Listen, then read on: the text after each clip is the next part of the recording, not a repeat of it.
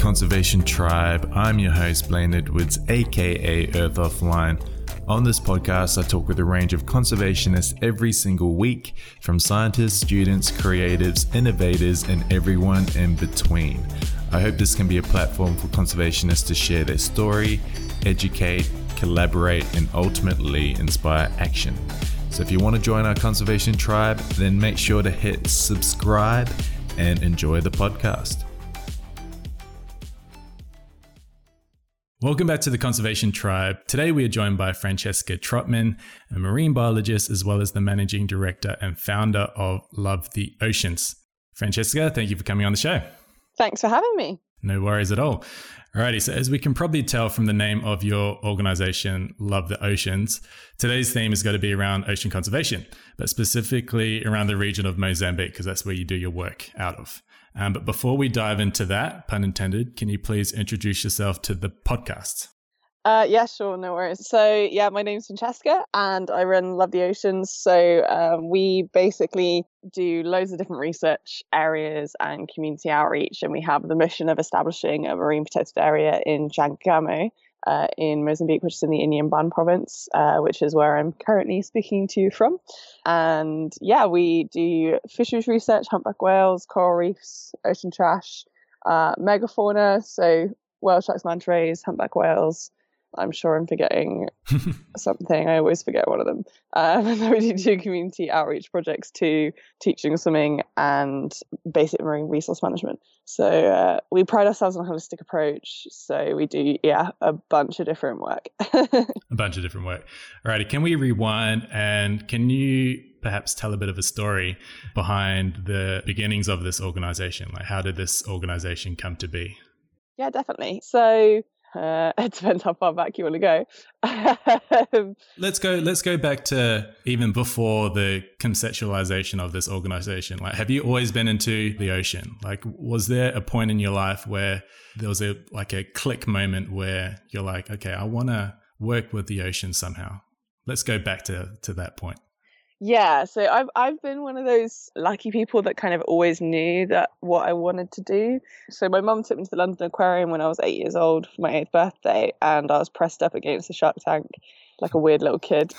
And one of the guys that was cleaning the tank, because sharks shed their teeth, he got one of the teeth that had been shed off the floor and he put it into a little box, and I kept it for like 5 years. So I feel like that was a big indicator for me that I really like sharks. And then I learned to dive when I was 13.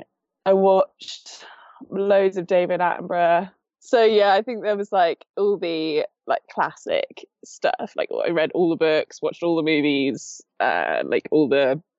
I remember watching End of the Line before I went to university. That was really influential in terms of like my research on fisheries and things like that. But then, it came to uni and marine biology just seemed like the way to go because I wasn't really interested in much else.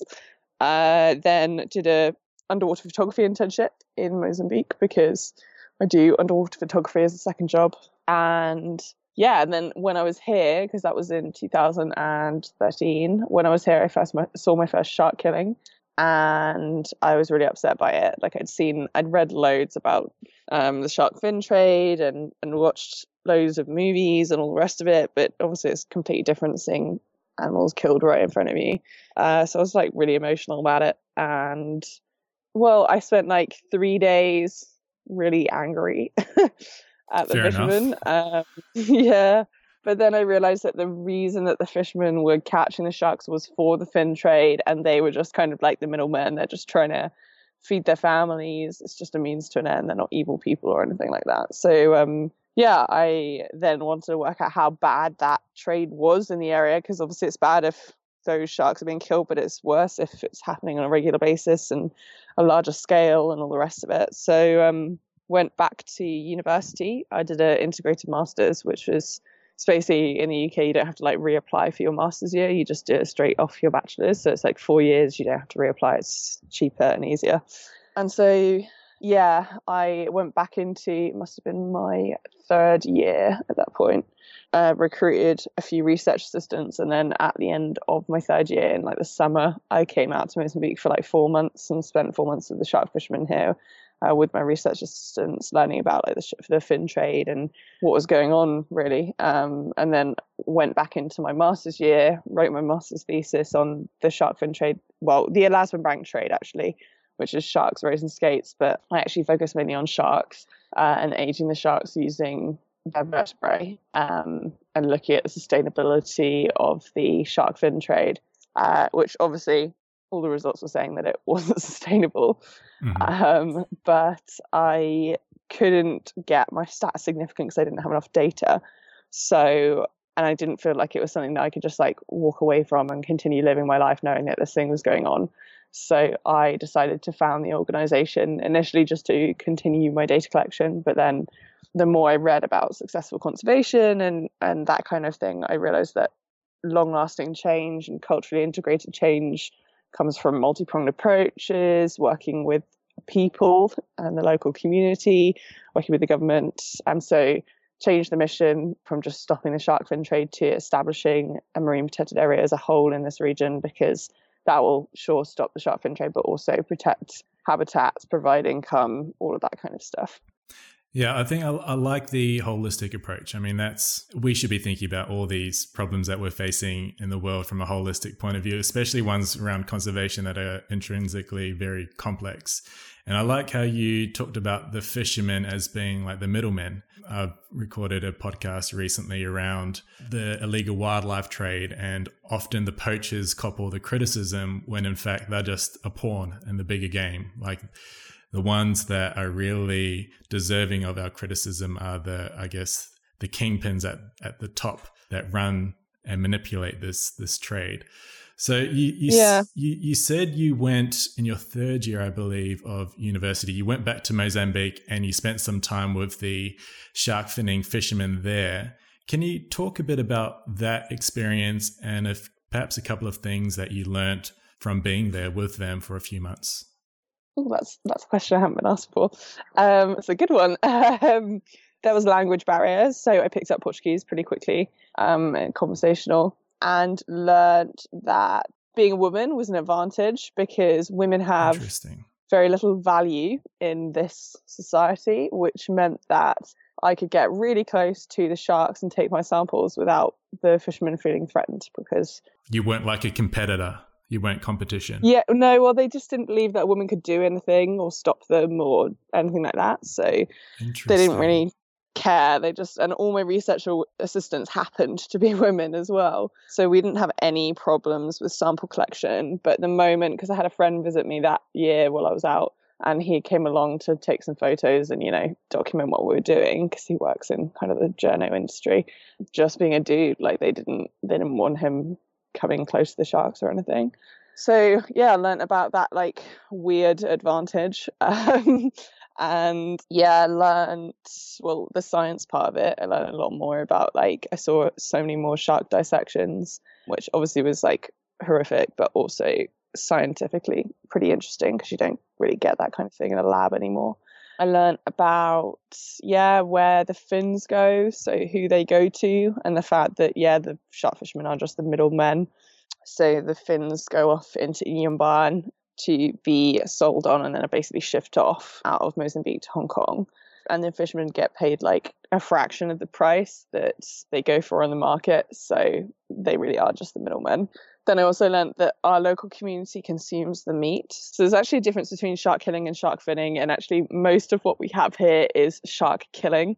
So that's basically, shark finning is when the bodies are discarded overboard. Shark killing is when the bodies are landed. And we have more shark killing than we have finning. We do have finning as well, because if so many sharks are caught that they can't fit them all on the boat, then they'll take the fins off and discard the bodies. But usually they'll try and land the whole shark because they'll basically fillet it.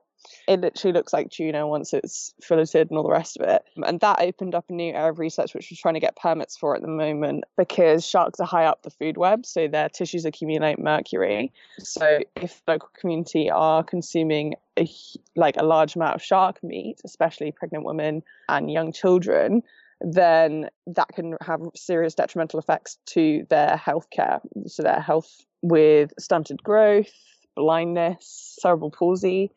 Like, there's loads and loads of results of eating too much mercury. It's why all of our tuna tins have like daily allowance on, daily recommended amount, because of the mercury levels in it. And sharks are the same. They have very high mercury levels. Yeah, like basically learn about possible spin-off projects off that, and learned that, yeah, sharks are a source of income. So to stop people fishing sharks, you've got to provide them with an alternate source of income that's reliable and all the rest of it. Which is kind of why our holistic approach was born, because it's about thinking and learning about barriers that stand in people's way, and then trying to erase those barriers so they can live more sustainably.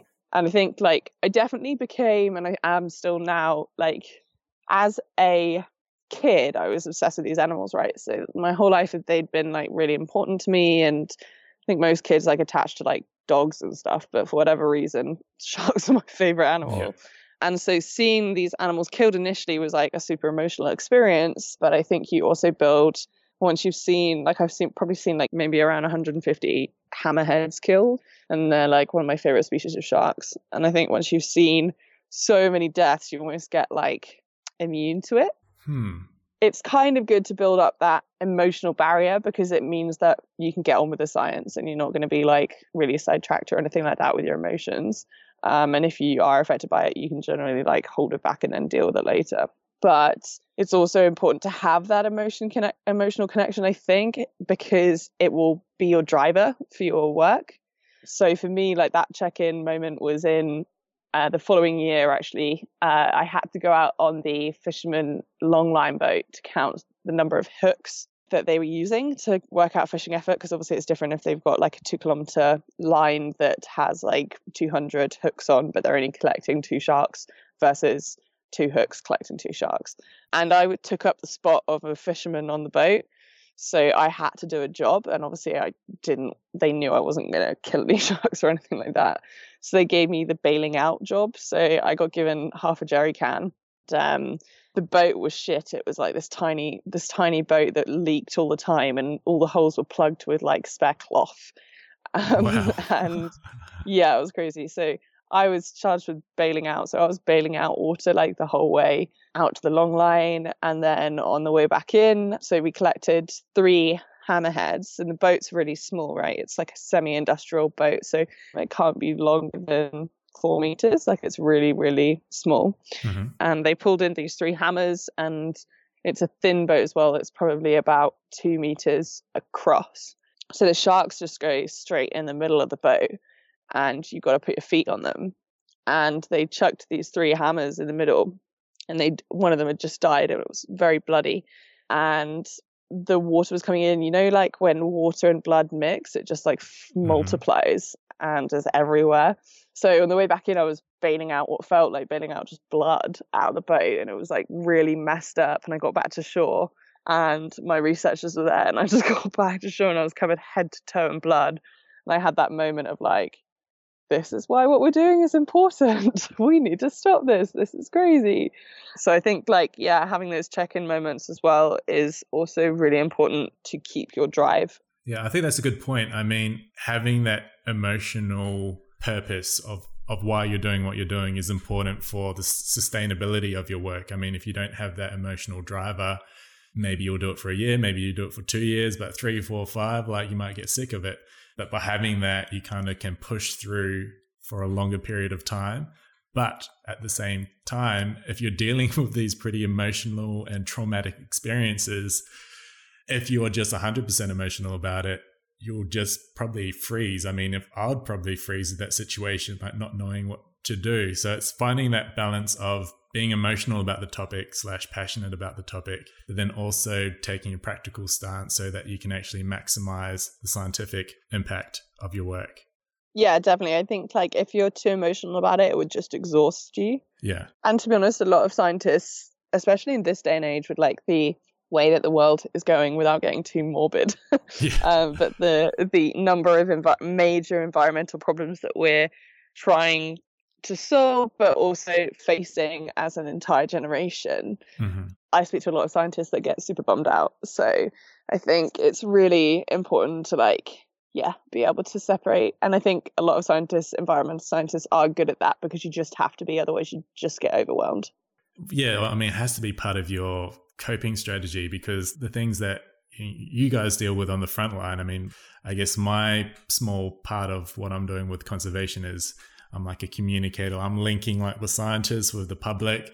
I don't have that frontline experience. I'm not in that dinghy/boat with a couple of hammerheads, you know? So it's a lot easier for me to say, you just need to strike that balance. But if you're right there, I imagine it would be pretty bloody tough. But another thing that you said about, so the fishermen, do they understand that you're wanting them to like do less of what they're doing? Like, are they aware that you ultimately want them to stop doing what they're doing? And how, like, if they are aware of that, like, is there any friction or is there any confrontation between the two of you with them knowing that fact? Like, how does that dynamic play out? It's an interesting dynamic. It depends on, say, it's a group of fishermen. We have a good relationship with the fishermen chiefs, which is essential to be able to do the work that we do. And we teach most of the fishermen's kids in the schools marine resource management, and that includes why shark fishing is bad. So they're kind of hit on multiple fronts in terms of the elders in the community. So you have community elders, which are basically like mayors in the community, and they part own our project and are super on board with what we do and just generally awesome human beings. And they have actually started applying social pressure to stop shark fishing. So we've got and we do active workshops too. So they're being hit with the education section. They're being hit by social pressure. The work that we're doing, we're trying to get finning outlawed as well. So eventually we want them hit by the legal pressure as well. But all of that's no good unless you can provide an alternate source of income, because we live in a poverty-stricken area. So people will continue just doing that work just illegally. So we are also working on the alternative livelihoods. But that's also why we haven't gone in as much as I would have loved, for my love of sharks, had gone in and been like, you can't do this anymore and you have to stop completely now. That's just not practical. So it's this, we spent a long time building a relationship with them of trust. So not reporting them to police, even if it was an illegal catch, which is a really, really, really difficult line to walk, and can be debated for years. Obviously, legally, we should be reporting them, but the moment you report them, you lose that trust and you won't be able to collect the data in the future. So it's about where you draw that line, because sure, the police will throw them in jail, but the moment they come back out, they'll continue doing that work. And the next time you won't be able to get there to be able to collect the data, to be able to stop it in the long run. Yeah. So that's, again, striking that balance between it. And it also varies human to human. So a lot of the fishermen get it. And we don't have a problem. Like the chief shark fisherman's totally cool with us going and, collecting samples and counting sharks and stuff. But there are a couple of just, but that's human nature, I guess. Yeah, exactly. No matter where you are, no matter what industry you're in, humans are just unique and different. And some people respond well, and some people there'll be a bit of friction. So this holistic approach, you've touched on, I guess, the strategies that you do for that and the reason why you do it. But can you break that down again and explain Love the Oceans approach and philosophy for marine conservation? Yeah, definitely. So our entire approach is about erasing barriers that stand in people's way to live more sustainably. And we live in a poverty-stricken area. So most houses don't have running water and electricity. Most people leave school around the age of 13 or 14. Literacy rates are about 50%, 75% in women. So you can't just, and unemployment rate's about 70%. So really high unemployment rate. Most people rely on subsistence farming, including fishing. So you can't just tell people that they can't do something for an income because they don't have any other options. They're not doing it because they really, really, really love killing sharks or anything like that. It's just because it's a source of income. So the moment you can provide an alternate source of income and reasons why not to do the primary one, they'll choose the other one. So for us, it's about educating people on the sustainability aspect, because Mozambicans measure their wealth in the number of children that they have. So, and children are very, very important in society. So at the moment you kind of start talking about like, well, the way that you're fishing now means that future generations, like your kids and your kids' kids, won't be able to eat the way that you eat, see the animals that you see, all of that kind of stuff. It changes people's mindset quite quickly. So part of it's about that. Yeah. And then we have like the entire point of all of our data collection is to change legislation. So that's like the legal side of it. So we're working to get the marine protected area established, but the marine protected area will be locally managed because Mozambique doesn't have a lot of human resources to invest in guarding a marine protected area. So if you have a local community that can guard it themselves, manage it themselves, then that's going to be a much more successful approach. So it's a locally managed marine area that we're going after, which means you have to have a local community with a skill set to be able to manage it successfully, which is why we have all of our educational components that we do. So we do our swimming because people, with the creation of the marine protected area, we're kind of working to transition the community from unsustainable fishing through to sustainable tourism, ecotourism. And the ecotourism is going to be things like diving, snorkeling, surfing, all of that kind of marine-based tourism, because we're in a very idyllic spot with a great coastline. So people need to be able to swim to be able to take those jobs and be equipped with those skills. And most of our community, around 95% of people in our community can't swim. So teaching swimming is a big part of what we do. And then we also teach basic marine resource management, providing those skills and knowledge around marine conservation. For swimming, we work with 4 to 18-year-olds. With teaching in the lessons, we work with 10 to 13-year-olds. We also do workshops with adults. And then we also have our alternative livelihoods plan, which is basically developing things like aquaponics and sustainable honey harvesting and increased agriculture. There's a few others, which I can't remember off the top of my head. But basically, these alternate sources of income that are sustainable, that can supplement, because basically there's going to be this lag time, right? There's going to be the establishment of the marine protected area, but the tourism won't just immediately roll in, and there'll be low seasons as well. So people will still have to live and have a source of income. So that's the alternative livelihoods, trying to plug that hole and like make it so that people can earn a living sustainably all year round. And manage that transition. Like you said, it's not going to be, okay, you're not doing this now and you're doing this tomorrow. Like if only it was that simple. Exactly. Can you please talk a bit about community conservation and expand on some of the pros and cons of this type of work and strategy?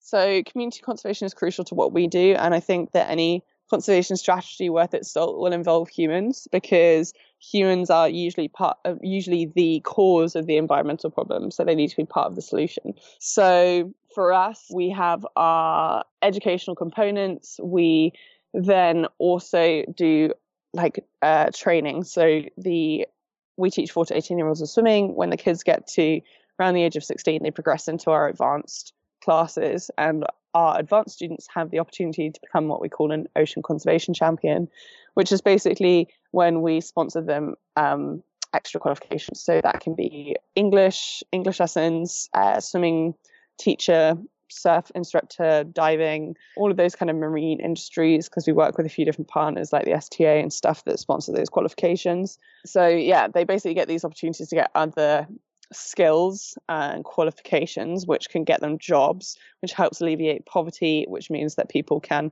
live more sustainably. Poverty alleviation and successful conservation strategies go hand in hand in poorer countries, because the example that I always use is if you've got a fisherman on a kayak and he doesn't know which fish are good to fish and which fish are bad to fish, and he also doesn't have any source of alternate income, he might fish, let's say, a herbivore, something that's really crucial for reef health, a parrotfish, and he fishes it and he doesn't know any better and he doesn't have another option. So he's obviously going to keep that fish and feed his family with it because he needs to.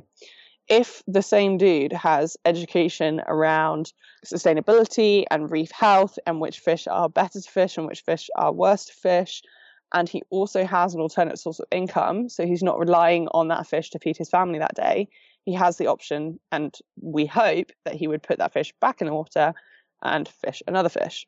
So it's about this building this education component as well as other options. And then our ocean conservation champions, basically once they're qualified, they also run their own workshops. So it then becomes something Mozambicans are teaching Mozambicans. It's culturally integrated, which generally means that it will become more long term as well. And each individual becomes an ambassador in the community for conservation. I mean, that makes sense, integrating the community. Like you said, it's an integral part for like a long-lasting solution. If you can get a sense of purpose for these people to like be involved in solving the problem, I imagine there would be more chance of them wanting to be involved. Like if it's just, outsiders coming in trying to solve this problem, there's like less reason or less incentive for them to kind of get involved. Like if you can try and empower them and feel like there's a sense of purpose in them to make a change, I feel like that's an important part of the process, it seems like. Yeah, definitely. It's a sense of ownership. So ownership, that's the word. So that's why we work with the elders and the community so closely. So the elders part own the project, and they are like 50% contributors. So they are a crucial part. And I think that's really important for any conservation strategy. If you're foreign, if you're not from that community, that you're taking on board and you're not making any assumptions about what the community's needs could be, that you're working closely with the local community so that you actually know what's going on and you're pulling on that resource. It's a resource, it's knowledge. The elders in this community know more about the culture and the people and the families than I will ever know. So being able to pull on that resource and understand any obstacles that could stand in their way. Obviously, we've lived very different life paths. So learning about what barriers might be there that I didn't know or couldn't think for myself might be there is really important. And I don't think that you can have a successful conservation strategy without it. That said, there is talking about like the community aspect versus community conservation versus other versions of it, of conservation. Community conservation obviously takes longer because it requires an educational component and building that knowledge and building relationships. It usually takes longer and it usually lasts longer too. So for us, it's about all this initial investment. We have a 5 to 10 year strategy. I estimate that we'll have the MPA in the next few years, but we will continue the educational component for a while before it will become a completely sustainable model. The idea is that Love the Oceans won't need to be here.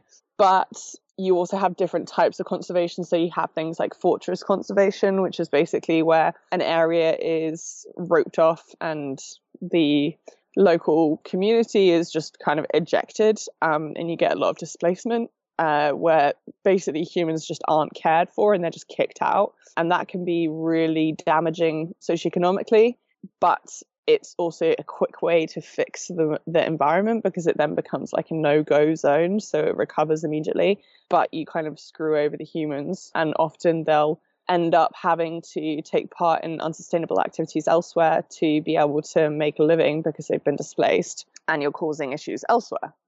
I guess it's like striking that balance. I mean, like all these things, there is no one absolute solution. It is a balancing act, just like everything in life. So you're talking about breaking down these barriers as a big part of your mission for Love the Oceans. From your research and experience so far, what are those main barriers and what are the main challenges around, I guess, breaking them down? The main barriers are financial. More or less always comes back to poverty and not having those sources of incomes. And yeah, that's pretty much a repetitive thing that we see coming up. And that's as a result of being in a rural African community that's been typically steeped in like colonialism and oppressed and all of that kind of stuff for years and years. So yeah, I think a lot of it comes back to like the financial basis, which is where we kind of come in with the alternative livelihoods and trying to supplement incomes. And yeah, understanding that you can't just say, this is bad, you should change your ways. So what are those alternative incomes? I know you mentioned ecotourism. That's a big one that I think is very important when done correctly. Have you found that there are other potential alternative sources of income for people in places like Mozambique? Yeah, so the financial stuff ties in with food security, right? So food security is a massive problem here. Crop yield isn't very high. We don't have great soil in terms of fertility, so it's quite difficult to grow a high yield of crops. So one of the areas we're looking at is increasing that crop yield to relieve the fishing pressure on the ocean, because it is just about food security. Generally, when we're not talking about the shark fishing, I mean just general fishing. So increasing crop yield can increase obviously trade and also food security in the area. So alleviating poverty again. Then you've got completely different alternate sources of income, and the idea being that each kind of thing that we help with is a sustainable unit. So it requires, an initial investment that Love the Oceans takes the responsibility of, but ideally it's a sustainable unit. So it can be continued without that financial investment going on. So that's things like aquaponics, which is basically a sustainable farming unit where you have like a tank of fish. Tilapia fish are like the easiest species where we are. There's a farm not that far from where we are, and the fish poop and soil the water, and then the soiled water goes into a veg bed, and the veg absorb that soiled water and reoxygenate it, and that reoxygenated water goes back into the fish tank. So it's like this sustainable unit. The only thing that you need to put in is food, obviously, and the units need to be maintained. So they're maintained, they're like electricity and stuff like that. All solar panels. You also have to think about like when you come up with these ideas, and this is where like the elders come in and the community comes in terms of building these ideas, thinking about the problems that you might encounter. So maintenance of them, electricity supply, getting the water, all of that kind of stuff needs to be thought through too. Then you also have like sustainable honey harvesting. So you have like the honey is one thing. Obviously, you can trade that and food security is increased as well. But then also you have all the kind of side products of that. So you have beeswax. So that's like candles and things like that you can make too. So it's trying to come up with these, basically these methods of income that are sustainable, that might require an initial investment. Usually it doesn't require that much money, but it could require an initial investment, but ultimately end up being a sustainable unit. And then it's about training people to be able to manage those if they want to, and all the rest of it, so that it can be, locally managed. Yeah, definitely an investment of time and energy. So speaking of tourism, another form of tourism is voluntourism, which I only heard that term a couple of days ago. I think that's great. Is there an opportunity for people to volunteer and help with the work that you're doing at Love the Oceans? Yeah, so we basically take trips at our base. So we work with universities, and those programs, which is our 5-week research programs, they are like people that come out and help with data collection. So they get training in the areas that we work in, and it's science focused. Each university student usually studying like environmental science, marine biology, that kind of stuff. And that's really key to our data collection. And then we have other programs that are open to people that aren't studying a related science background, kind of like a crash course in marine biology.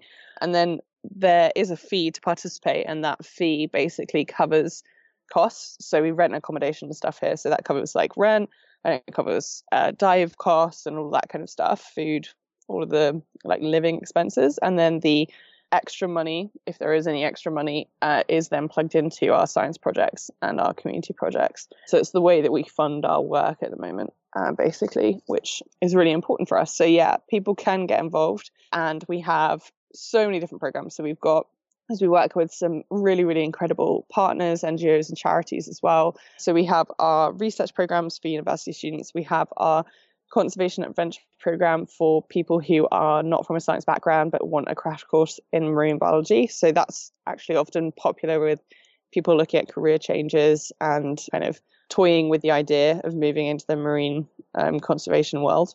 Then we also are partnered with a NGO called Photographers Without Borders, which they run a workshop with us where they document our work, which is great for us because we get all the photos and stuff that are generated during that.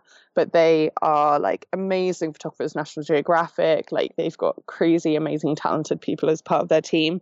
And they run a workshop which teaches people how to tell stories using photos. So yeah, if you're interested in like photography and change making through media, then they're definitely the program to go on. Then we're also partnered with a charity called Swim Taika, and they basically bring out swimming instructors to help with our swimming initiative, because during August it's winter here and there's a winter holiday where all the kids are off from school for 2 weeks. So we teach intensive swim lessons where we just get through as many kids as we can, basically teaching them survival skills. And yeah, having more instructors obviously means that we can get through more kids, because at the moment it's just me and Pascal. We're both swimming instructors, but 2 people to get through like 72 kids a day is extremely long days and very exhausting.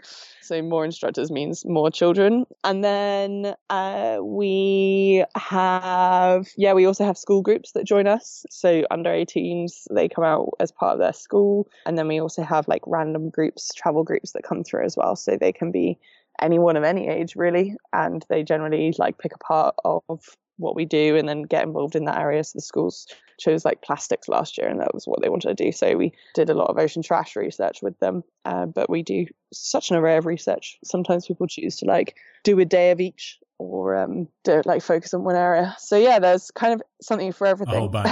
Everyone, yeah. Plenty of options. All right, I've got a small question for you. And that small question is, what is your ultimate mission for Love the Oceans? The ultimate mission is to establish the marine protected area and then be able to remove ourselves from the area. So it's a sustainable unit.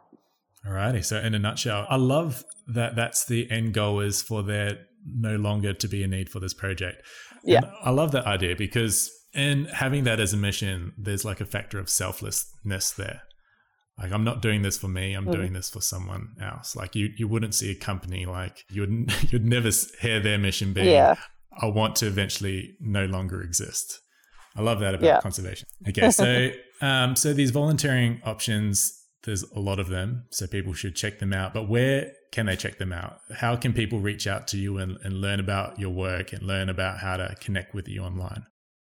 So our website, lovetheoceans.org, that's got heaps of info on, and it's also got a recent documentary that was made on our organisation by Photographers Without Borders. So you can watch that and learn about us there. Also our social media. So we've got Instagram at Love the Oceans, Facebook and Twitter. So any social media platform that you want. We're also on YouTube, just Love the Oceans on our YouTube channel. And we've also had a recent documentary out. If you're interested in like the swimming aspect of what we do, we had a recent documentary released that's already actually won an award and is up for a second, featuring Pascal. So it's a case study on Pascal's, our community outreach manager. It's a case study on his kind of journey through marine conservation and swimming and what that means to him. So it's quite poignant and it gives a lot of context to what we do. It's also beautifully shot. Matt Jarvis, the videographer for it, did an incredible job. So yeah, you can also check that out. That's on our Instagram, on our IGTV, on our Instagram, and then I think on his YouTube as well, Matt Jarvis YouTube. Alrighty. Okay, so they can reach out to you there. For the final segment of the podcast, what message do you want to leave the listeners of the Conservation Tribe? Mindfulness about your consumption, I would say. So the problem in the world at the moment, almost every single environmental problem is a result of overconsumption of resources, whether that be the plastic problem or the biggest problem, which is obviously the climate crisis, or overfishing or anything like that. That's all about overconsumption. So mindfulness about the way that you're living your life and taking steps to live more sustainably. I think that's going to save us all in the long run, and we've all got to kind of club together and do our part.